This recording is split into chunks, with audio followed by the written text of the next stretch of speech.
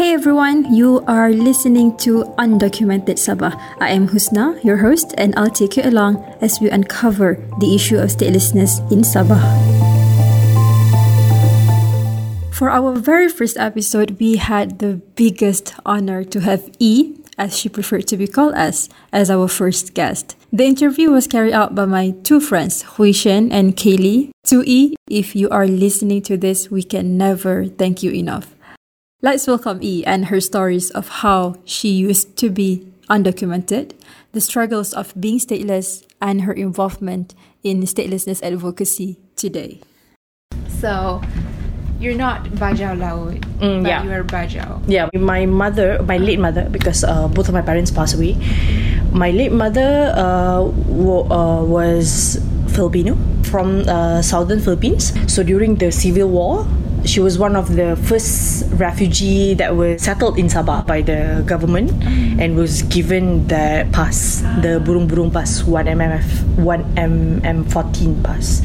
Yeah, so that's where she met my father, who is a Malaysian. My mother unfortunately didn't get the Malaysian citizenship. Yeah, because there was some problem because in Sabah there's a lot of corruption, because she was one of the first refugee being settled, right? So by right she can get the PR, but she didn't get because her IC, or PR, was actually being sold to other people. The problem with Malaysian law is people interpreted it in a way that if your mother is not Malaysian, you're not entitled to Malaysian citizenship.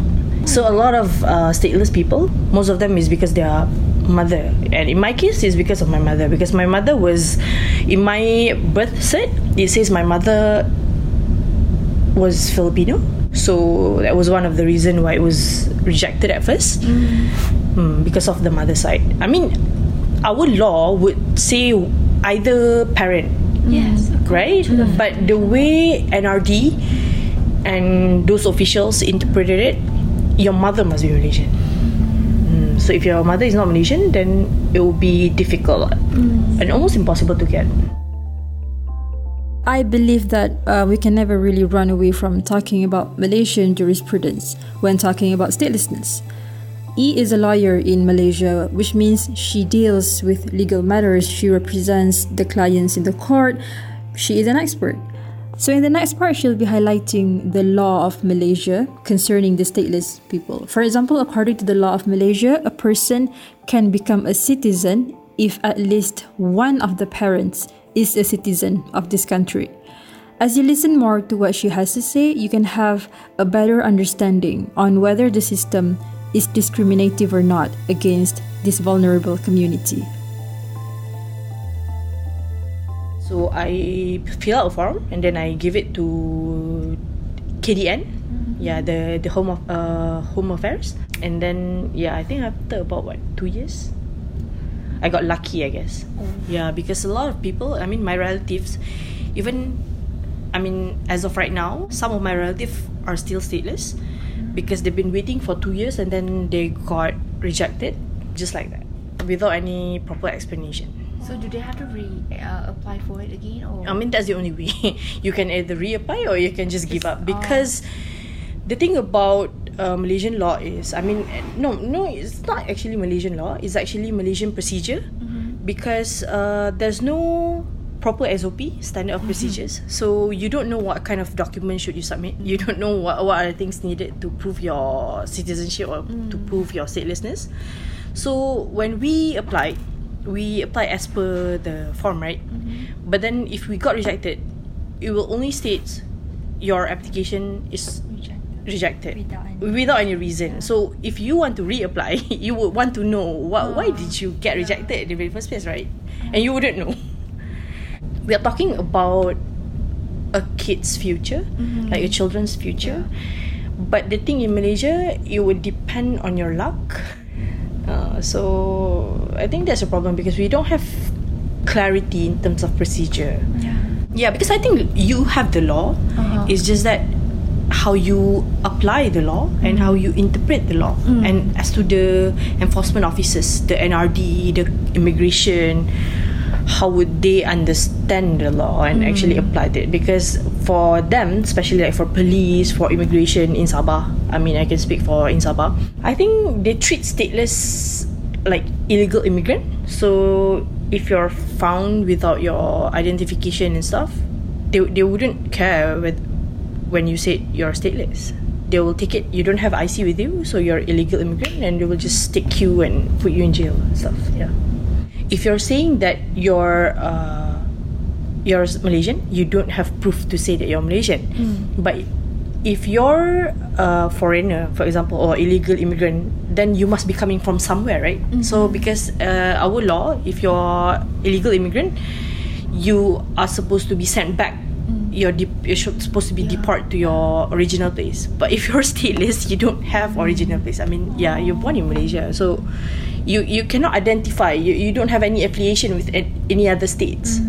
So that's the problem. So they just put you in detention center, and then I don't know. I think they're just gonna send them back release to you. Yeah. place. So currently there are a lot of stateless people in Sabah. Yeah. I'm not too sure about the data because some say 50,000, some say 100,000. Because according to the latest news, it's like more than 300,000. Because there's a lot of version as to the numbers. Because for one, they don't have identification, right? So they cannot get legal employment. They can't really go to school properly. Some of them didn't even manage to go to school. They cannot have access to basic healthcare. So there's no way we can actually get proper data, like how many of them, because we don't know. They're not in any of our system. Throughout my whole life, I always thought that getting an IC or being identified as a citizen was easy. I mean, some people out there have multiple citizenships. The worst I've had is having to pay a fine after I lost my IC. So it's crazy to know that there are people out there in Malaysia, thousands of them, who struggled and who are still struggling to get single citizenship. From what E has explained to us, we know that the problem for some people comes when they try to apply for the citizenship, but it takes forever to be approved by the government. For E, she had it differently. Although being born into the community, her application got accepted at the age of 18. Merdeka! Merdeka! Merdeka bangsaku! Merdeka! Merdeka! Merdeka tanah airku! Merdeka! Merdeka!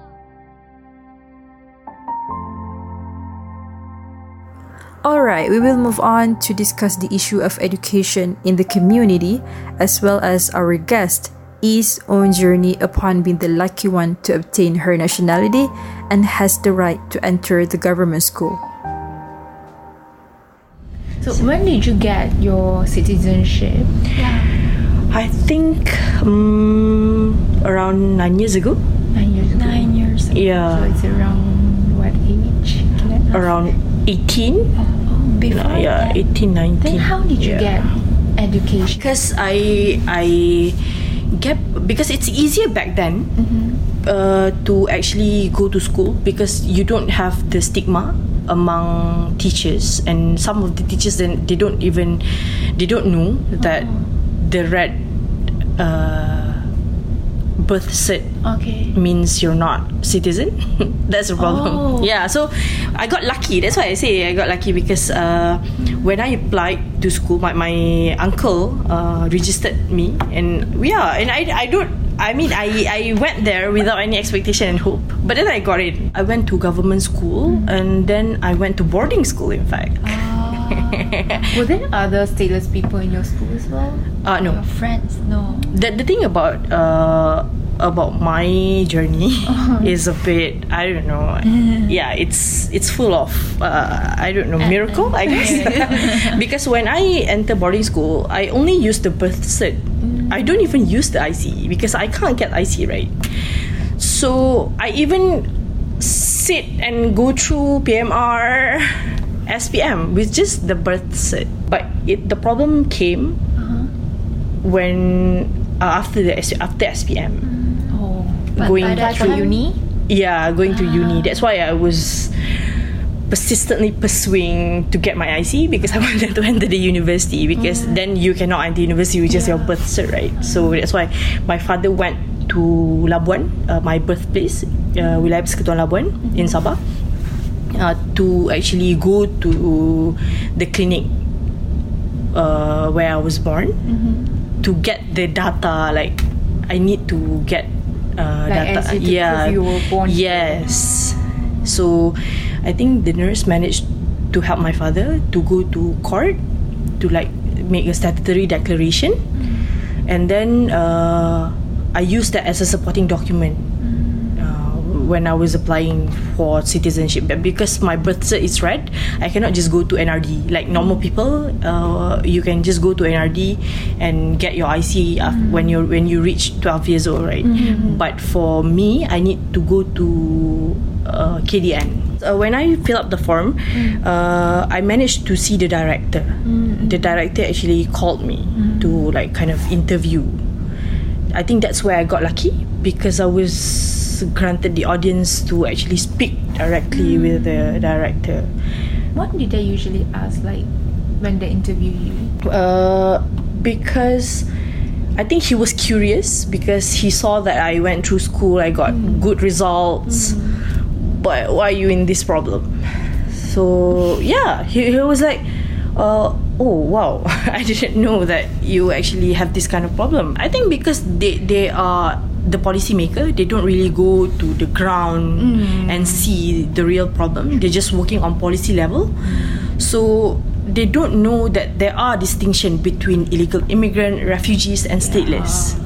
So when you don't know the distinction, you would treat all the same. So when you know that, there are actually Malaysian people who are born without IC and they can't go to school because of that, they can't go to university because of that, and then they were surprised. And I told him that, because my father is a Malaysian, my other siblings got IC, and I was the only one who was born in clinic. The youngest. I mean, my other siblings, they were born in house, right? Home birth. So but they managed to get the IC. I was the only one who was born properly with the clinic procedure, but I can't get my that's the problem. And if I go to any of the NRD office, they would say, this kind of problem, we have no power to deal with it. You have to go to Putrajaya. And then if you go to Putrajaya, they'll be like, we don't handle Sabah affairs. You have to go to state. So there's always that limbo that Sabahan need to face. They're like playing around. We don't deal with Sabah state affairs. Because the prerogative is with the Sabah State Authority. But then if you go to Sabah, they'll be like, this kind of problem is a bit complicated. So I think it's better for you to go to Putrajaya to deal with it. Basically, they're just pushing your responsibilities. You don't know what to do. What are the differences of basic rights?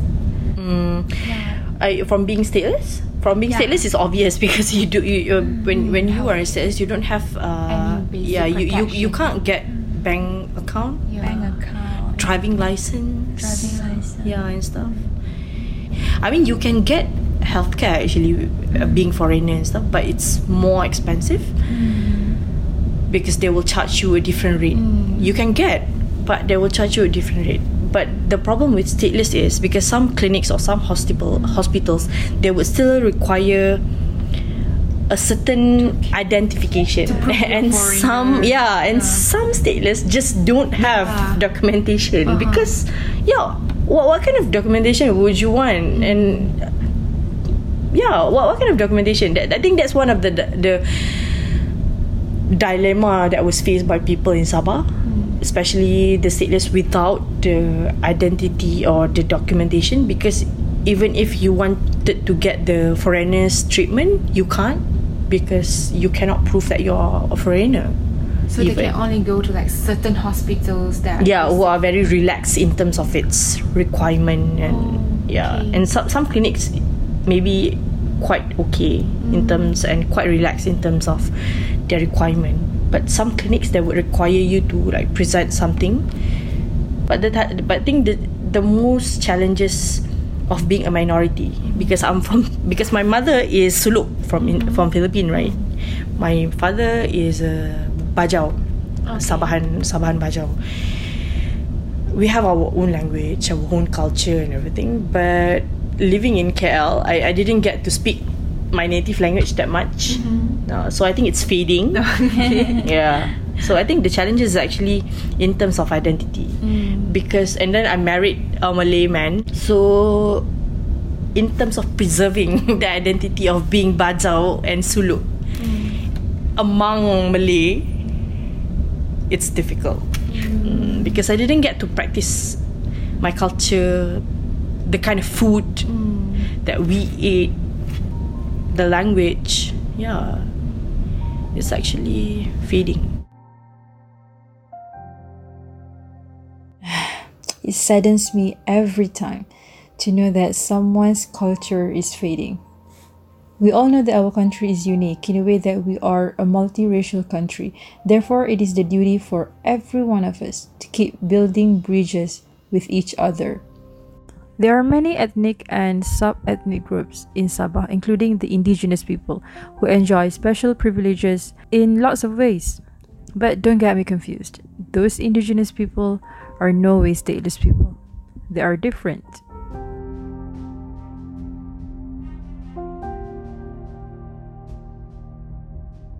In Sabah, because we have so many ethnics, so I think staying true to your roots is not difficult. Because Bajau is actually one of the biggest ethnic group. Kadazan as well. Right? Yeah, Kadazan Dusun is I think the biggest one. The biggest And the one. second is actually Bajau. Bajau. So it's not difficult to actually maintain and stay true to your roots. In fact, most of Bajau people are now holding high position in government. Even our CM is Bajau. Yeah, the chief minister is of Bajau descent. And also Suluk. Some of the ministers were of Suluk descent in Sabah. So that's the irony, right? Because you have a Bajau minister, you have a Suluk minister, but you have the problem on the ground where your people did not get IC. Did they try to like give any help? I don't think they care, to be honest with you, because if they do care about the problem, it would have been solved long time Yes, ago. they indeed implement a lot of policies, but actually it is not working, right? Yeah, because there's no according to the policies. willpower to actually implement those policies. I mean, like recently, the Ministry of Education actually came out with a policy that says, "Oh, stateless kids can now go to school." But that was a policy announcement. You have policy announcement, but you also need implementation by the schools on the ground. And it need to be circulated like even to the rural schools so that the teachers would know and understand that, oh, there's a policy announcement that now we can admit stateless kids to our school. But that doesn't happen because I got to know that some of my relatives still cannot go to school. So you are left wondering, you have a policy announcement saying that, oh, now all stateless kids can go to school. But then some teachers and some schools still did not accept. Either they're just paying lip service to the public or the policy was not made public enough. And they just announced it without doing proper, you know, you have to educate your school, your teachers to accept that policy before you decide. If you just announced it, okay, it will actually give good image to you. But whether that policy is being implemented or not is a different issue. But what if like Bajau Laut, they were not originally from Malaysia, but maybe from the Philippines? They were born there and they just came here and then received education here. That would be another problem. Yeah, that will be another problem. Yeah. I think that the way to go is actually to really identify genuinely who is genuine enough to actually receive the citizenship, or maybe not just citizenship. Maybe you can just give PR anyway, or just any identification scheme that you want, but just give them proper identification. Because the problem now is because we don't have data, we don't have inventory of who are people coming in and out of Malaysia. You don't have it. So if you don't have it, you can just accuse them of everything. True. Like if they're committing, if they actually commit a crime, how do we then know that these people commit crime? Because you don't have their data in our system, right? So it's a disadvantage not just for people, not just for stateless people, but also for Malaysia. Yeah, for Malaysia. Just like what happened, I think recently, not recently, during Najib administration, we helped Southern Philippines to establish Bangsa Moro framework, right? Because there's a civil war happening. I mean, long time ago and up until now among Southern Philippines in Mindanao. So Malaysia actually helped to mediate that unrest to establish the framework of the Bangsa Moro. One of the reasons we actually help them is actually to help us, because we know if these people were going through civil war and they are not politically well stable and stuff, they would go to Sabah. So if you help them to get stable politically, socially and economically, they would just stay there. They won't come to Sabah. So yeah, because the region is so interconnected, what is happening to that place will definitely affect you. So that's the thing about the instrument that we need to take, because we cannot just ignore the problem. The thing about Malaysian government is we're ignoring the problem, because I mean, even with the recent administration by PH, whenever people ask questions in Parliament about stateless, they will be like, we're still reviewing the standards of procedures. We are still reviewing the standard of procedures. But for how long? And what kind of review are you taking? You've been doing studies about that problem for so long, but what is the outcome? And then if we have the outcome, what's next? What to do with the results? We don't do nothing. So if we did not take step to actually remedy the problem, it will persist. And the thing about stateless kids is one day they will grow up, they will be adults. They will be adults, they get married, and then they're going to have kids, and that kid's going to be a stateless kids. So it's a cycle. It's a vicious cycle. And then in terms of social crime, like petty theft, some people are desperate enough to do that. And if you don't give them like opportunity to have access to school, for them to have better future, they'll end up in the streets. And they will end up being influenced by they were getting bad influence, and that's going to affect the society as well. So by not helping them, we're actually doing more harm by not addressing the issue, especially in Sabah, where majority of the problem is actually caused by these stateless people, because they have nowhere to go. Because if you wanted to send them back to Philippines or to Indonesia, they don't receive them as because they are born in Malaysia, and they don't affiliate themselves with Indonesian and also Filipino. So how they're supposed to go, right? They're just gonna stay in Sabah, and Sabah are just being oblivious, being part of Malaysia, but you can't prove that you're Malaysian.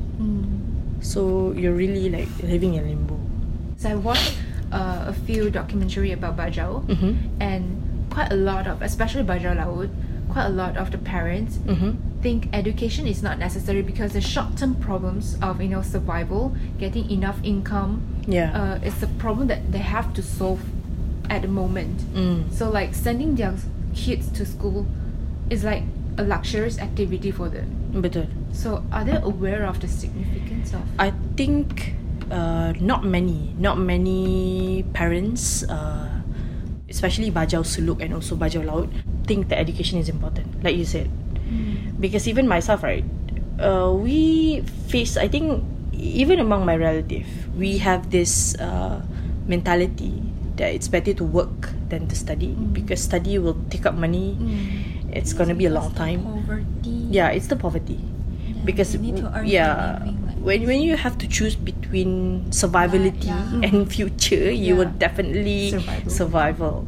Yeah, that would take precedence, definitely. And the thing about Bajau Laut is because they're living on the sea, right? And they basically did not have much interaction with people on the land. So nothing much can be helped, especially if the help is coming from the outside of their community. Bajau is a little bit better, and also Suluk, because they're living on the land, so you can't help.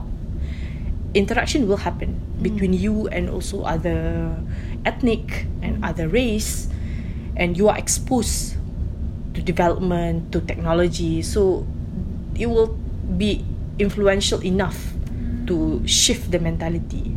But the thing about people Bajau Laut, because they don't have that interaction much, so it's hard to penetrate into their community and actually shift the mentality, because until and unless that shift of mentality is happening within their community, it's going to be difficult to change their lifestyle, because they're content with their life. But it's gonna be hard because we don't have interaction. So if they don't change their mentality, then it's impossible for us to. Yes, but I don't think that's also a reason to not help. yeah. I mean, you can always provide a better raise working awareness. opportunity. Yeah, like giving them basic facilities, basic infrastructure. It's like if people are used to being poor, it doesn't give you an excuse to not help them, because they're content being poor. Why not? Why do you need to help them? You have to try. It's gonna be difficult because they're used to it, to that kind of lifestyle. But we can do a lot to actually facilitate their lifestyle, and not just Bajau Laut. I mean, those people who are actually living on Kampung Air, because you don't give them proper water supply. Yeah, electricity supply is not really that reliable in Sabah, that especially certain part of Sabah.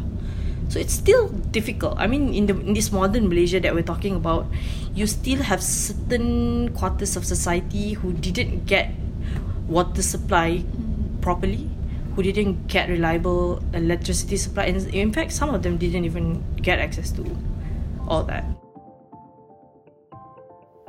And that wraps our first episode of Undocumented Sabah.